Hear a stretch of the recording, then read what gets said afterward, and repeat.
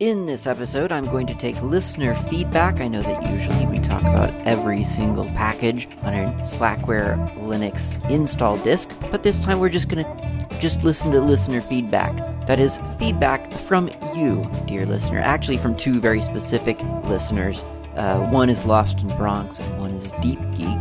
They both happened to give me feedback recently, and I figured I would just take both of their feedbacks, plus my feedback to their feedback, essentially. That's what it is when I take listener feedback. And we'll make an impromptu Information Underground episode. Now, if you don't know what Information Underground is, it is a series that Lost in Bronx and Deep Geek and myself were doing. Although, technically we're still doing. We never announced its closure, so I guess technically it's an ongoing series, even though we haven't done an episode in 10 years. But the series was just whenever we would have a topic that we wanted to sort of discuss with one another, we would do it in a podcast form where one person would present an argument, kind of, and then the other two would sort of, after the argument was presented for like half the show, or ideally maybe a quarter of the show, and then the other two would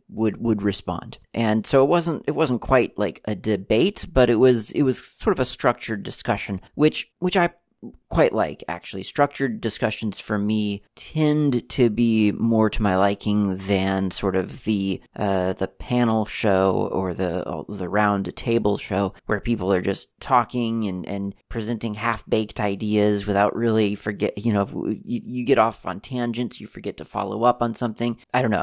I'm not saying it's bad. I'm just saying that the structure is something that I quite like, and that's what Information Underground provided. It was a little structured conversation about a topic. This is not really that. I'm just saying that it happens to be the same three people. But I am mentioning Information Underground specifically because you may as well know about it if you don't. And this might be a good excuse for you to check out Gopher Space if you haven't before. So if you're on Slackware right now, open up a terminal and type in links. You can use either LYNX or LINKS. Both work. They're two separate browsers. They're internet browsers for your terminal. Interactive, I should say, because wget is an internet browser for your terminal as well. It's just not as interactive. So if you type in links space gopher.info-underground.net, then you'll be taken to a Gopher site. And if you've never been to a Gopher site before, welcome to Gopher Space, or Gopher Ground, or whatever we call it. I don't really remember. I think it's Gopher Space. Whatever. Welcome to the Gopher Sphere. It's a quirky place where you really have to look around to find stuff. But it is an entertaining place. So that now, if you haven't used Gopher before, check out gopher.info-underground.net and see what you find. And a lot of this kind of ties into what I'm going to talk about in a tangential way, at least up front before the coffee break. So I'm going to take Lost in Bronx's feedback first. Now, he spoke to me not in person, but over an audio chat. We were speaking, and he said, for a very long time, there was a very specific win condition to sort of what we were going for in open source, or at least within the Linux world. Now, win condition, that's a term from gaming. If you don't know, it simply is the indicator of how do you know when to stop playing. Like in tic-tac-toe, or noughts and crosses, if you're in New Zealand or the UK, or maybe anywhere in the US, I don't know. But tic-tac-toe, noughts and crosses. You know when you've won because you've lined up either 3 zeros or noughts or 3 crosses or X's. When they're 3 in a row, you have won, you can stop playing now. Now there's another condition to that game, and that's when the grid is full, then the game is over. Whether anyone has won or not, it has now a draw condition where the grid is full, nobody necessarily won, the game can no longer continue in this form because there's no more spaces in which to play. Now, if you want to do like a rock, paper, scissors to kind of like break that tie, you could do that, but otherwise the game is over. So there's a win condition and there's a draw condition. There is also a lose condition, which is pretty simple. And the lose condition is that someone else has acquired the win condition. So win condition for open source, what would that be? For a long time, for a lot of people, the win condition was to beat Microsoft. And this is reflected, I think, probably maybe most famously in Ubuntu's bug number 1, which you can still view online on the Ubuntu custom bug tracker, bugs.launchpad.net/Ubuntu/+bug/1. Microsoft has a majority market share. Now, this was famously closed by Mark Shuttleworth, the financier behind Canonical, the company behind Ubuntu. He closed it way back in 2013. Comment 1834 of that bug is where you can view this if you want to. I'll put the link in the show notes probably. And it says, his words here, personal computing today is a broader proposition than it was in 2004. Phones, tablets, wearables, and other devices are all part of the mix for our digital lives. From a competitive perspective, that broader market has healthy competition, with iOS and Android representing a meaningful share.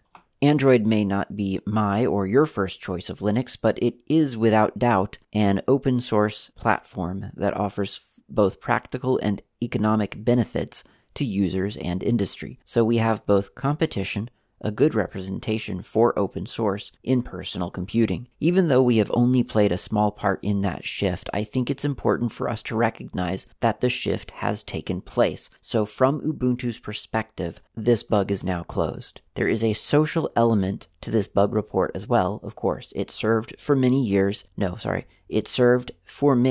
as a sort of declaration of intent. But it's better for us to focus our intent on excellence in our own right rather than our impact on someone else's product. In the many years since this bug was filed, we've figured out how to be amazing on the cloud, and I hope soon also how to be amazing for developers on their desktops, and perhaps even for everyday users across that full range of devices. I would rather we find a rallying call that celebrates those insights and leadership. It's worth noting that today, if you're into cloud computing, the Microsoft IaaS team are both technically excellent and very focused on having all OSs, including Linux guests like Ubuntu, run extremely well on Azure, making them a pleasure to work with. Perhaps the market shift has played a role in that. Circumstances have changed. Institutions have adapted. So should we. Along those lines, it's good to reflect on how much has changed since 2004 and how fast it's changed. For Ubuntu, our goal remains to deliver fantastic experiences for developers, for people building out production infrastructure, and for end users on a range of devices. We are doing all of that in an environment that changes completely every decade, so we have to be willing to make big changes ourselves in our processes, our practices, our tools, and our relationship. Change this bug status is but a tiny example. Those are Mark Shuttleworth's words, his own closing statement on his own bug number 1 for Ubuntu. Microsoft has the largest market share. So the thing about that is that I guess there was a win condition, a very clear win condition, which is Microsoft has the market share. Therefore, when Microsoft does not have the market share, then we have won. Now, by comment 1834, Mark Shuttleworth has clearly changed the win condition. And that's important to recognize. I'm not saying that as a critique. I'm simply saying that the title of the bug was that Microsoft has the market share. And then the bug was closed with the acknowledgement that there's a new win condition. The implication of the title of the bug is that, when you read it, you think, okay, so Microsoft has the market share of the desktop operating system market. That's an important sort of part that we are all that's been omitted from that title. But I think most people who read that understand that that's the implication. Why is that the implication? Well, back in 2004, Microsoft wouldn't have had a market share on anything else. Mobile phones didn't, I mean, they existed, but nobody was talking about the OS that they were running, because they didn't really run what we think of as an OS. Obviously, they had an operating system, an operating environment, but nobody talked about the OS of a phone. That was silly. So, because the phones, you just turned it on, and there was like, it was like this LED, grid of huge pixels that just, it gave you the basics. That was an OS, but nobody talked about it. I mean, people actually did. Symbian was a thing, and so on, but whatever. That wouldn't have been the context in 2004. Certainly in 2004, Microsoft wouldn't have had the market share on servers. They still don't have that. They've never had that. So that wouldn't have been what we were talking about. So the thing that they had the market share of was desktop computers. So there is a strongly implied clause to that title that saying that the win condition is that when Microsoft no longer has desktop market share, then we have won. But Mark Shuttleworth, again, not a critique, just noticing what's going on here. Mark Shuttleworth decided in 14, 15, 13, that win condition was too specific, and that the playing field had changed, and that it was no longer significant that Microsoft had market share of the desktop, because the market was a lot bigger than just a desktop now. And I think he was kind of arguing in that statement, and I'm hopefully not putting words into his mouth, but this is kind of how I'm reading it. I think his argument there is that people are using more than just desktops now. And certainly a lot of people are using portable devices like mobile phones, and it is just a fact that Android has the market share on mobile devices, and Android being based right now currently on Linux, and then on Linux, that meant that effectively Linux had dominated the market share for personal computing, at least if you're looking at mobile devices. Is that what we wanted? He acknowledges in his post explicitly that might not be what you wanted. That might not be your personal choice, your first choice of Linux. But, it's still there. It's still a win. And it's a big enough of a win that he considered it, at least, grounds to close that bug. Now, a lot of people, as if you go to that site and look at that bug, you'll find that a lot of people had thoughts about the closing of that bug, and that the fight wasn't over, and that the win condition hadn't been met. And again, I think the sort of the problem with that bug that you couldn't have thought of in that time is that the title wasn't specific enough. It didn't say what Microsoft had the market share of, and maybe the comments in the original bug did. I don't know. I didn't actually look at that part, strangely. But I think the point is whether or not it's specified. For some people, because that win condition got shifted there at the end, for some people, winning on the mobile market wasn't enough to close the bug. For some people, the fight is ongoing, and the win condition is to get Microsoft away from market share on the desktop computer, on desktops and laptops specifically. We should probably be very specific, obviously. So, is that the battle? And if that's the battle, why is that the battle? But what Lost in Bronx told me over this audio chat that I started this whole story with was that for a very long time, all of us in the social Linux user group, like the larger, the internet-based user group of Linux, well, specifically the podcasting, because that's how we were connecting at the time, and the time being 2009, through, 2015 or 16. It's ongoing, but certainly it's changed since then. But during this certain time, and I guess this actually extends beyond podcasting. So yeah. So anyway, on the internet, people were vaguely aware of Linux, or very aware of Linux, depending on what sites you went to. And if you were looking for Linux on the internet, during that time especially, you could count on every year there being a big story on all the websites that would cover Linux, predicting that this year, the one just starting, this year was going to be, quote, the year of the Linux desktop. That was a phrase that people said all the time. I don't really know that many people who said it, but tech journalists wrote it a lot.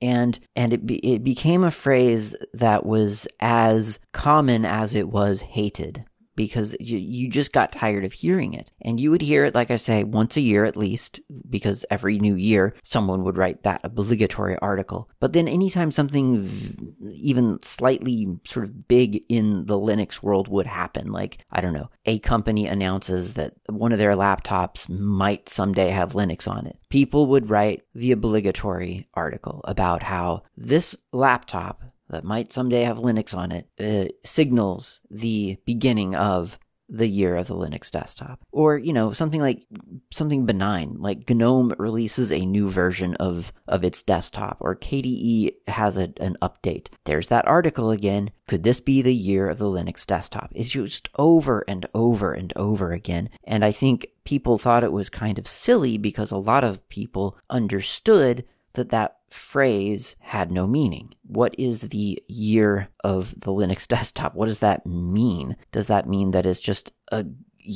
year where the desktop is nicer than it was before? Well, then I guess every year is the year of the Linux desktop, right? Or does it mean the year, and I think this is what people really thought it meant. Does it mean that this is the year you are going to go into your favorite computer store, whether it's Office? I'm not in the US anymore, so I don't know the big Office stores. Is it Office Max still? Is that a thing?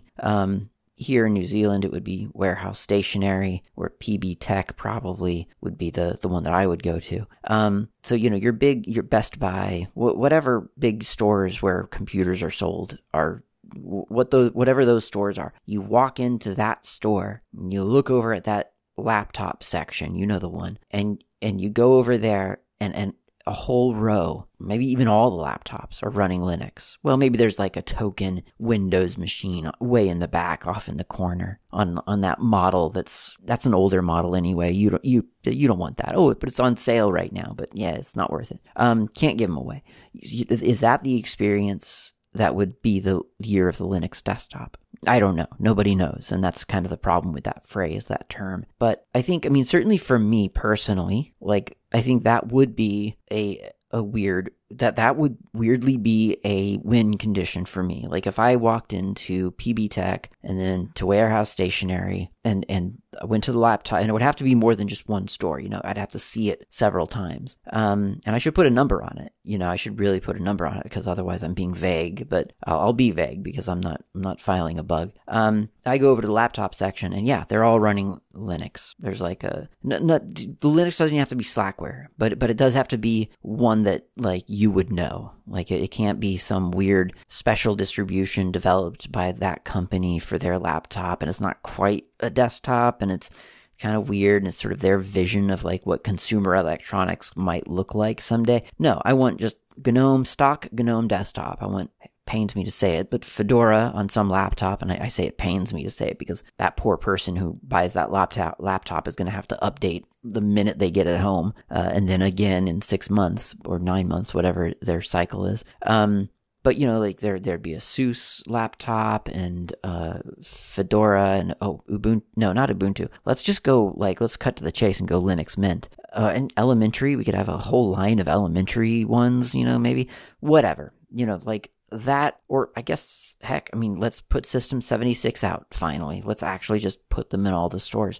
So anyway, the whole line of laptops running Linux, that would be. And desktops, I want desktops in there as well. That would be a win condition for me. Then I would really know something had changed. Oh my gosh, Microsoft actually just closed the doors on Windows. That's crazy. I never thought it would happen, but they've done that, and now all the laptop manufacturers need an OS, and they're just putting a Linux onto their laptops. Finally, wow, that's great. That kind of thing. Or maybe Microsoft didn't end Windows, but they ended their OEM Windows. They're just if you want Windows, you have to buy it. You have to come download it on your Xbox and then transfer it over to your laptop. That's just how we do things now. That would be fine. That would be a notable win condition for me. But I think a lot of us, at least, if you're of a certain vintage, you may have gotten sort of the treatment, the preconditioning that in order for open source and Linux specifically to win, there has to be the year of the Linux desktop.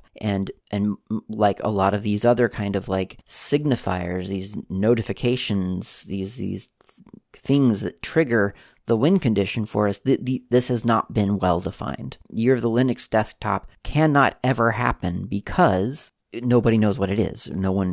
It's not a thing. We just didn't define that term, which, I mean, that's the classic problem of a buzzword, and that's a buzzword, or it's a buzz phrase, I guess. So that was what Lost in Bronx brought to me, and I think there's a lot of validity there. I think that's definitely something that we as a community need to struggle with, whether or not you got the treatment, the preconditioning of wait for the year of the Linux desktop, whether or not you got that. I think in a way that's what we're all waiting for, is this vague, hazy kind of like undefined condition in our own lives where it feels like Linux and open source dominates the computing scenarios we are involved with. And that means for you personally, like when you go, to visit your family and they ask you the inevitable computer support question, are they asking you about a Windows or a Mac issue, or are they asking you about something you actually know, something about Linux? I guess that's what I was talking about really in episode 521 when I was talking about community being the reasonable answer to how we respond to the concept of whether we are winning or losing, because really we don't have control over the market share. We don't have control over the computer store up the street and what they have out on their laptop display, or maybe we do. Maybe you're the manager of one of those computer stores. Maybe you could put out laptops with Linux on the display. Maybe you'll have won then, but I mean, are people going to then buy those laptops? I don't know. So in other words, we don't have control over what people purchase. So there's really no way to sort of come down with that sort of I win hammer and just beat everyone into submission. That's just not how reality works, and it's not how it should work. Really. Like, we don't actually want that. But what we do have control over is the community that we ourselves build. It's not always easy, but I mean, you can find other people on the internet at the very least to talk to about Linux and to find, ways to support each other when you're using Linux.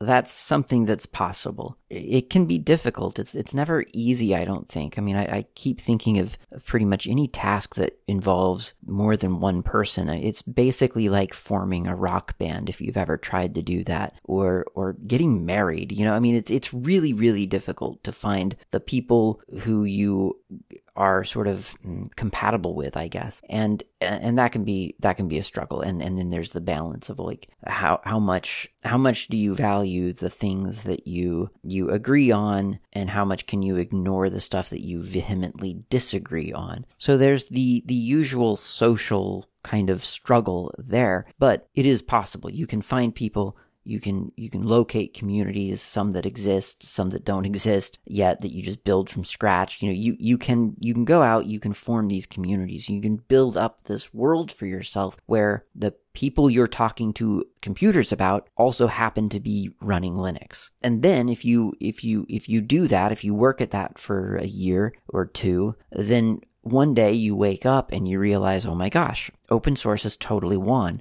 Like, all I ever talk about is open source. Like, that's the only outlet of computer conversation I ever have. That's a really interesting place to be. It happens to be the place that I am in and have been in for about, 15 years now, which it's been nice. I mean, it really has, but it's gone in waves too. It isn't, like everything else in life, it's gone through a lot of change. I mean, like I was just talking about earlier, like there was a very specific kind of podcast scene for a while on the internet. I mean, it's still there, but it's different. The shows have come, shows have gone, and then it became sort of like, well, now I'm working in Linux. I mean, I'm working at companies that use Linux. So now that becomes my outlet for talking about computers. And oh, by the way, we happen to be talking about Linux because that's what we're all using. And that's what we have control over. There's no other way to force other things to comply with how we want to see the world. And it's a good thing because we don't agree on what the world should look like. I mean, maybe under certain circumstances, I would insist that the win condition would be that all of those laptops at PB Tech or Best Buy or whatever exists now, would be running Slackware only Slackware. But someone else might think, well, that's really not the ideal solution. It really ought to be just Linux Mint, which actually I personally wouldn't agree with. But pretend like I was really going a hard line, Slackware only. Someone else, Linux Mint. Someone else, actually, we should just go BSD because Linux systemd blah. Let's go BSD instead. So we wouldn't even be able to agree on what that community would look like. That big global community of like everyone has to use open source now at the penalty of death. That's just not what we're really aiming for. So building that community yourself is really, I think, more productive and more constructive than trying to solve Ubuntu's bug number 1 or trying to attain that mythical, quote, year of the Linux desktop, close quote, could ever be. That felt like a pretty good close to that topic. So let's go get some coffee. We'll take some listener feedback from Deep Geek.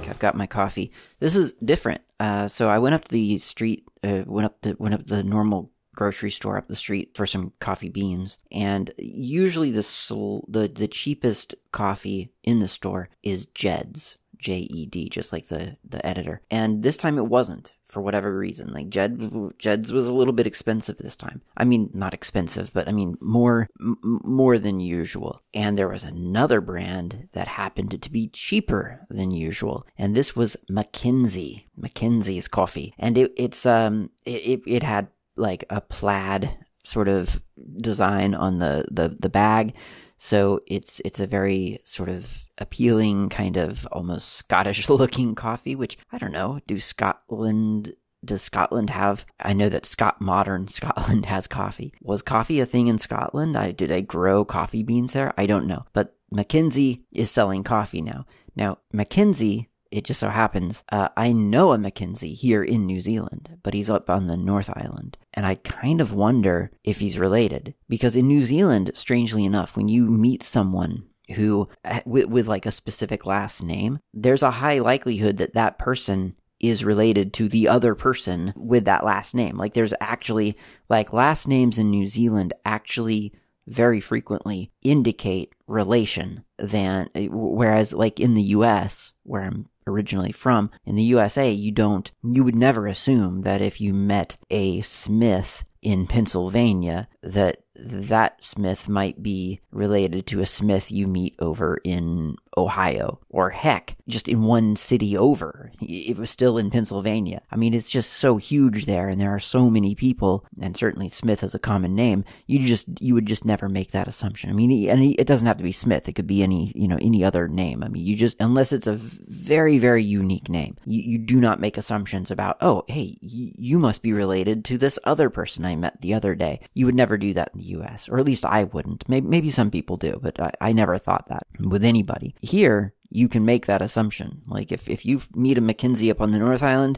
they're probably related to the McKinsey on the South Island. So who knows? Maybe I know the family, or maybe I know someone who is somehow related to... Oh, yeah, and I'm not trying to make a genealogical claim here. I understand that probably, ultimately, there are more relations than other people, than people realize. Like, if you go far enough back, you can probably find, like, where the Smith line actually came to the USA and then branched off in several different directions. Or maybe there were several Smiths, probably several Smiths. But anyway, what I'm saying is, I'm drinking McKinsey coffee, and it's very, very bold. It's a strong coffee. It's a strong brew. Now, I've been making it in my espresso maker, my stovetop espresso maker, and so it is made stronger by the fact that it is in espresso. But I drink it as an Americano. So I make a pot of this espresso. I pour about half into my cup and then fill up the rest with boiling water. And that's how I have it. But this is really strong stuff. This is dark stuff. Not the darkest I've had. I've definitely had some espresso, expressly espresso blends or whatever, roasts, I guess, marketed as, a very dark like espresso. Those are fun to have sometimes in small amounts. This is bordering on, I might start maybe more of like a quarter a cup of this stuff than maybe not a half of a cup. I mean, it is really strong, but it's good. It is really good. So that's what coffee I'm drinking today. Now let's talk about Deep Geek's email to me about some open source topics. He says, "Hi Klaatu, just wanted to say that I found myself in great resonance with you regarding your editorial comments on the waste that a huge amount of distributions represents. I think the future of Linux lies with Flatpak. I think it does so because it totally obliterates the need for repackaging at the distribution level, where time is money. It was Edward Snowden who remarked once in an interview, watch out when the decimal point moves to less expensive. When this happens, the economies demand change. Of course, he was speaking of how inexpensive modern surveillance is, but when looked at in philosophical purity, it can give us the writing on the wall about Linux in the future. If it costs you less than a tenth to maintain your distribution because you can totally shift the maintenance of major packages upstream, then the economies of the situation demand change." Okay, so this is Klaatu again. That's part of his email. There's more, but that's definitely the hot take, right? I mean, that's some spicy stuff. It's something that I happen to 100% agree with. I believe I've said it on the show before, but I really strongly believe that just logically, Flatpak is the correct way. I don't think that Flatpak itself is logically the correct way, but what it represents is the correct way. And it's been the correct option for a very, very long time. Probably since 2001, 2002, whatever. Like early 2000s, right? If not earlier. But I mean, okay, so there's an argument when Linux started 1991, 1992, for probably several years, and I don't know because I wasn't aware of what a computer operating system even was back then. I was really not into technology, so I'm no one to speak. I say I wasn't into technology. I was working at a computer store at the time, but I mean, I didn't know. I knew that a Cat5 cable was a Cat5 cable, not an Ethernet cable, but I still didn't really understand how computers worked. So anyway, I'm not qualified, but in those early days, I'm imagining maybe it made sense because packaging was a different thing then. And really, most of the open source in the entire world could be fit onto a couple of CDs. That was a realistic expectation. When you got a Linux distribution and you got all of the CDs, you had just purchased all the open source software in the universe. Maybe not every single line of code, but I mean a good chunk of it. It was literally, it could fit onto a CD or a couple of CDs maybe. So that was then. And then open source kind of got into a big deal. And these days, certainly you couldn't take, I mean, absolutely no. Even the venerable Debian repository, which is famously vast, that doesn't include all the open source software. It probably can't. There's just not enough Debian packagers to go out and find all the open source software and to package it up into a .deb file. It's not physically possible. That's just, at this point, the scales have tipped where the amount of available open source software outweighs, probably by orders of magnitude, outweighs the number of people available to package it into a format that distribution has deemed appropriate. Now, early on, I feel like the Linux world, and this is down to us, it's our own fault, as most things are. I think early on it was down to us to come together and figure out which one package format we wanted to use. We could have and should have picked one, and we didn't. We picked a lot. And I say we as if though we were all invited to a big meeting on the topic, and we weren't. I mean, at least I wasn't. So like somebody somewhere made a choice of like, yeah, we're not going to use this one packaging format, and you can imagine why.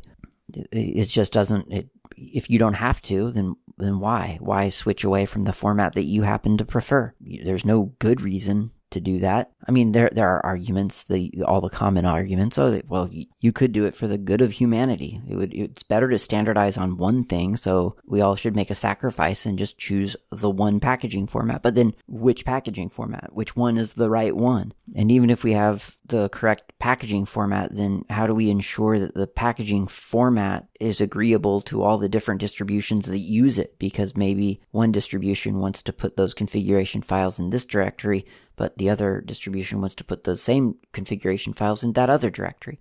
I imagine we could have scripted around little things like that, but let's just say that for whatever reason we didn't choose a packaging format. And so now we're here and we have developers who could feasibly be coming to the table, the Linux table, with their software, and they look at what the table requires them to submit, and there's no single answer. How to package something for Linux? Well, here's a whole book on all the things that question could possibly mean. Flatpak at least provides a single answer for people who want to just package their software for, Linux. Which Linux? Doesn't matter. Just Linux. But which version of it? Doesn't matter. Just Linux. Flatpak provides that answer, and it does so in a very consistent way.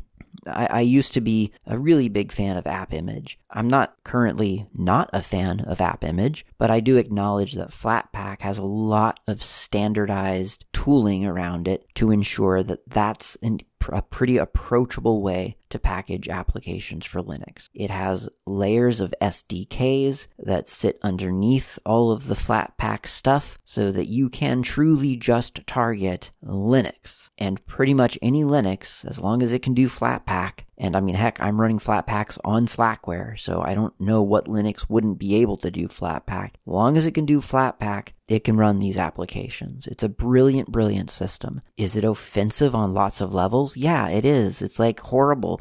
There's like all kinds of things that annoy me about Flatpaks. The fact that I can't just launch a thing from a terminal without several scripts that abstract the naming scheme of Flatpak away from the stupid way they do it. The fact that you can't use Flatpak to package up terminal applications, that's not very useful to a lot of us. Like that really isn't useful at all. So what's that all about? What package format then do we use? I guess the argument is that if you want a terminal application, then you're probably you're probably good enough to just compile it yourself or something. So don't worry about the packaging format.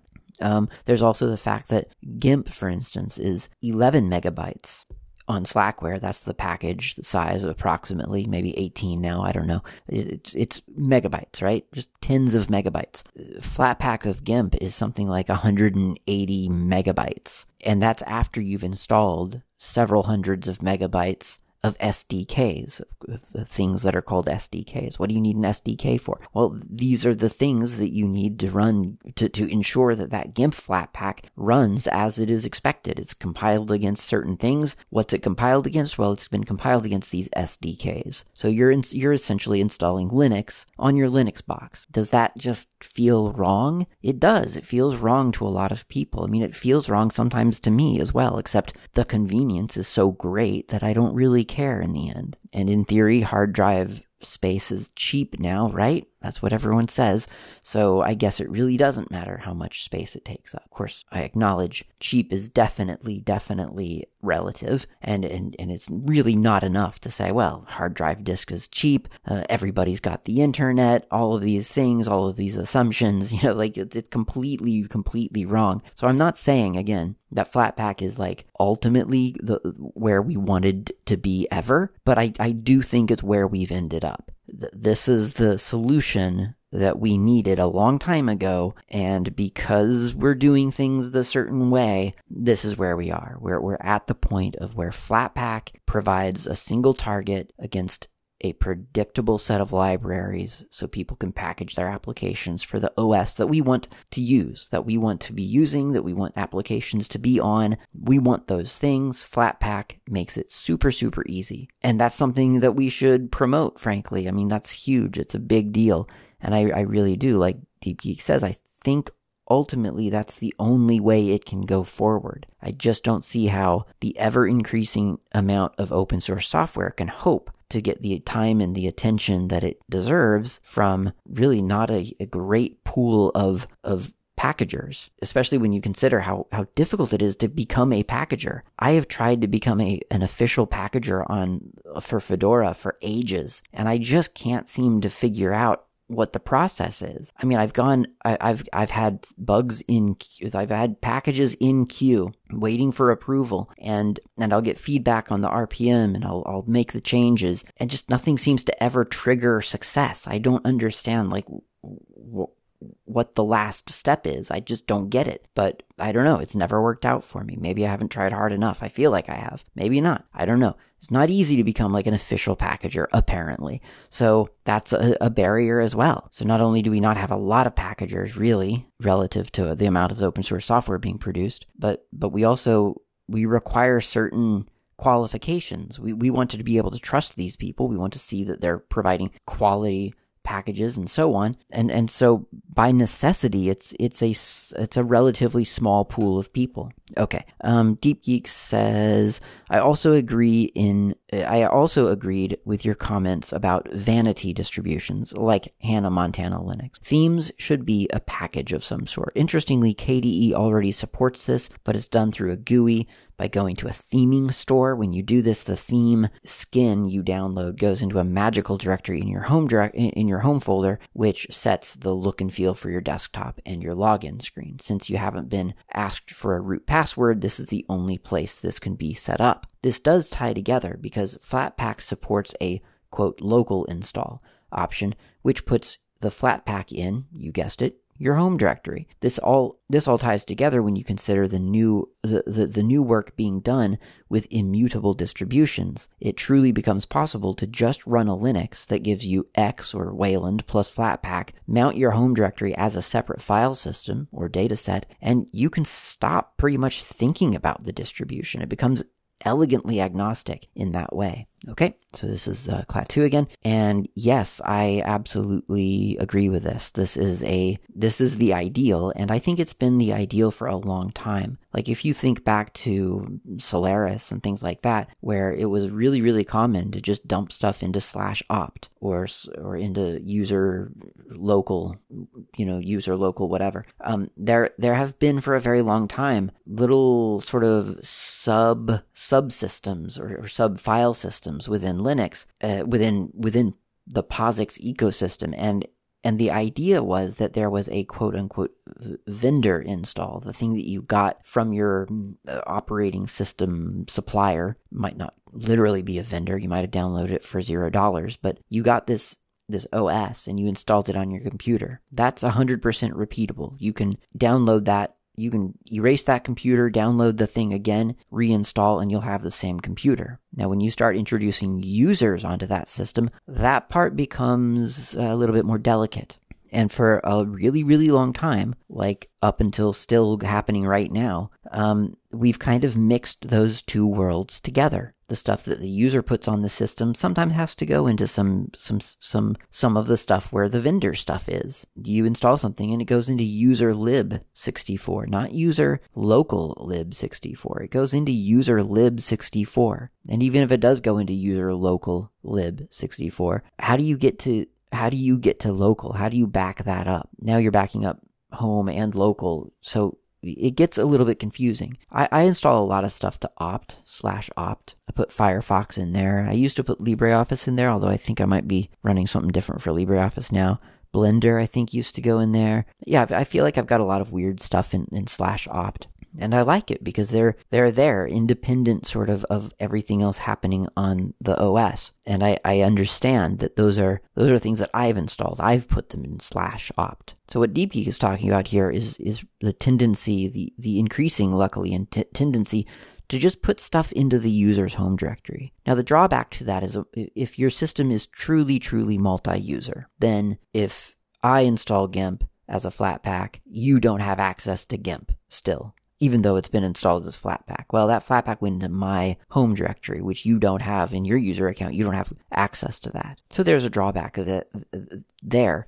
But, I mean, realistically, like, how many of us have that scenario? I would be interested in knowing. I don't think it's many people. I don't want to ever lose the functionality of multi-user Linux. I think that would be a huge step back. But at the same time, like, functionally, my systems are single user. The multi-user people on my network have their own computer. So it doesn't matter that I am installing GIMP to my home directory. And the advantage there is that when I back up my home directory, I'm also backing up GIMP. And it doesn't have to be GIMP. It can be any Flatpak, or it can be any important configuration that I have that I don't want to break every time I update my or change my computer or whatever. The idea of a truly portable home directory is kind of a holy grail in the Linux world, I feel. And I guess not everybody wants it. I mean, that might not be your experience. I mean, certainly I don't actually need that 100% on my system right now. But I mean, at one point in my life, I very much wanted that. So much so that I carried my home directory around with me in my pocket. I had it as a USB thumb drive. Now, that wasn't literally my home directory because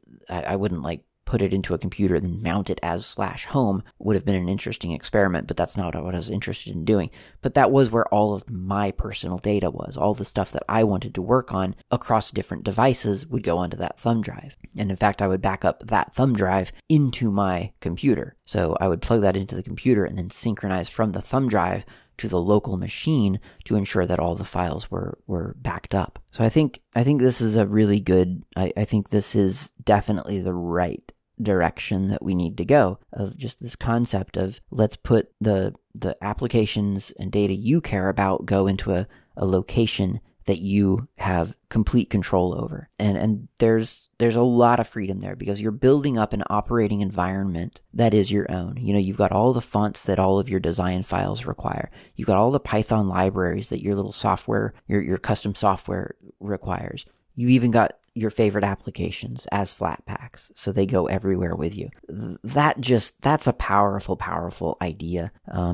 And, you know, I don't know if that's like the literal future. I mean, for a while I was thinking the literal future was that we would have cell phones in our pockets that we would then just, when you sit down at your screen, you just sync up your screen and your cell phone, and now you're using Linux. You know, the idea of convergence, and that hasn't really happened so far either. But maybe that's part of the future. Maybe because a mobile phone is really mostly immutable. That's not, you know, the OS itself is basically an immutable image that you then add stuff on top of. So maybe this is part of that. And certainly, I mean, I did try to use Silverblue again as an actual operating environment, and it had a lot of problems, was not a good fit, as it turned out. That was pretty painful, to be honest. I could enumerate, I could say like things like the UID wasn't behaving correctly. The containers weren't finding the user environment correctly. The user environment wasn't interacting with the containers correctly. It was really bad all around, and I had to switch off of it. I gave it a good 2 to 3 weeks, I think, and then I just had to bail because it was not great. So I don't know that we're there yet, but I think that that's the direction that we could be moving in, and I think it's probably ultimately a pretty good direction to go into. I mean, if for nothing else, then if something goes wrong with the computer, it just feels good to be able to just grab your home directory and walk away knowing that everything, once you reinstall the OS or get a new computer with that OS on it, once you get that, everything will be back. Like, you won't have to go through all of the different settings. That it'll all be there. That's what I want. I think, why wouldn't anybody want that, really? This is Deep Geek again. On a separate note, you asked for software suggestions, so I wanted to recommend CDM, that is Console Display Manager, for your investigation. It creates a themable in-curses-like display manager, and you can hack the menu so that it can be used to either start an X session or a terminal session, or a console session. It sets up by adding to the profile.d directory and only activates on TTY1, just in case it hangs. You can still log in regularly without it on the other virtual TTYs. I took a look at this, and it's definitely of interest. It's written in Bash. It's a completely Bash project, and yeah, it replaces essentially something like SDDM or LightDM or GDM. Actually, I don't know if it would replace GDM, because I think GDM is really, really tightly bound to GNOME, so I'm not sure what sort of control you have over that these days, but I mean, I don't know that you don't. I'm just saying I don't know. But certainly on Slackware, this was a really interesting solution, and it is a way to launch your a login session through sort of a login prompt that's sort of vaguely graphical. It's in curses, so it renders little, highly pixelated graphic within just a text-only console. And it has interactivity. You can use arrows and things like that, so to navigate the screen. Is it really like all that better than just a text prompt? I think it depends. It's fun, first of all, so there's that. But I think it kind of depends. Like, if you want, if you want, a text only prompt isn't really a prompt, is it? It is it's just a prompt, but it's not prompting the user for anything. You might figure out that it's prompting you for your username and your password.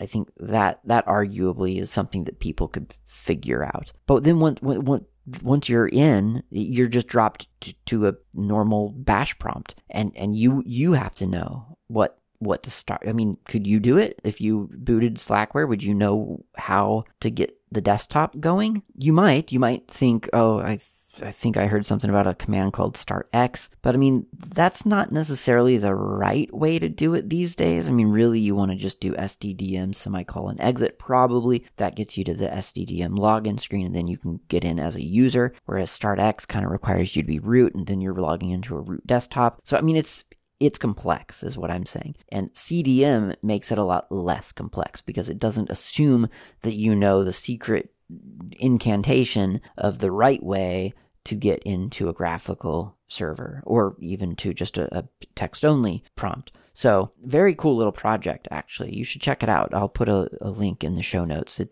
is unsurprisingly github.com/evertiro, EVERTIRO, and then /CDM. Console Display Manager. Really, really fascinating. Bash only. When I saw that, that's when it got me. Bash only. That's very cool. That's Deep Geek's feedback. That's all of it. That's my feedback on his feedback. I think that's everything I've got to say for this episode then. So thank you very much for listening, dear listener. And I will, of course, be right here again next week. Talk to you then.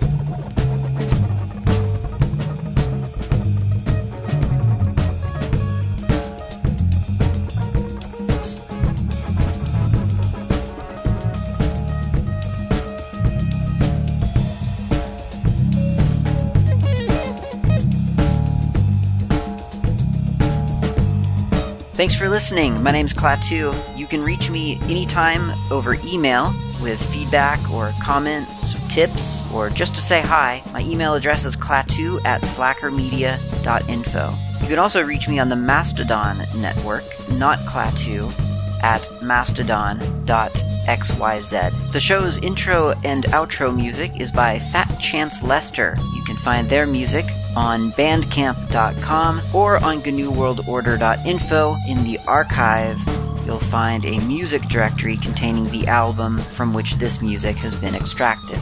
Until next time, thanks for listening, and keep the source open.